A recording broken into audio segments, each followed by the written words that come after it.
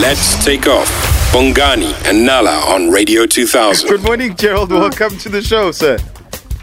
Always a pleasure, Bongani. Morning to Lonwabo and Nala. Good morning. So, Gerald, so you believe that spending money on your appearance can actually boost your income. Explain this to me, please.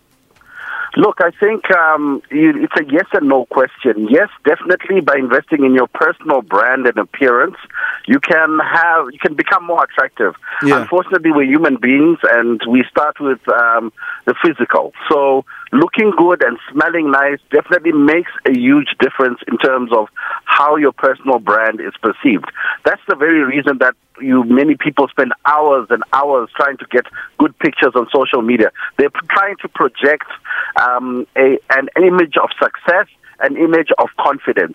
Now, the no side is that it shouldn't matter because your confidence should not have a direct correlation with your wallet.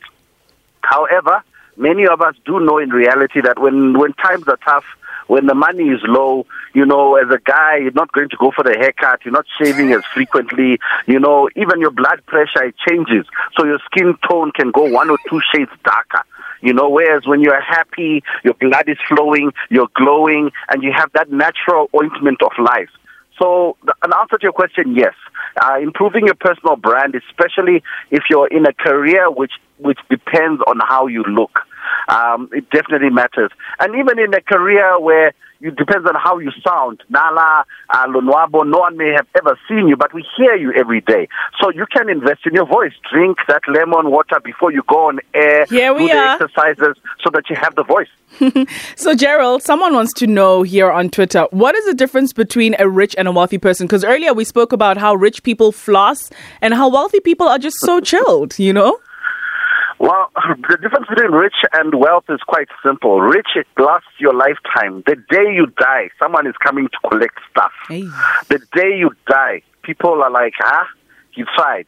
Wealth is generational. Wealth is about continuity. Wealth is about your children growing up knowing that they have a usufruct and use of assets which they never worked for. Wealth is about understanding that when you die, you're going to be a testator who's going to leave money for a testacy so that you remain with a legacy. Aye. Rich comes today, gone tomorrow. Gerald, so basically you are admitting that pretty privilege does make you earn more.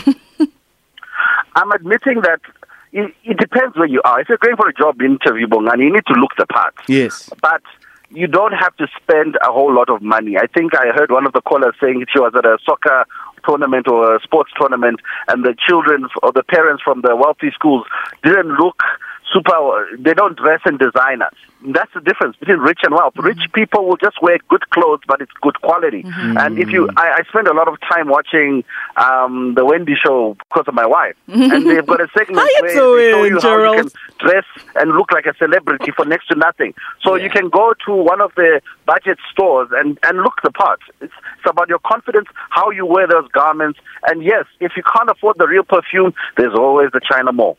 And of course, if you want to improve your finances, you can find his website at askgerald.co.za or find him now on Twitter at AskGeraldCFP. Thanks, Gerald.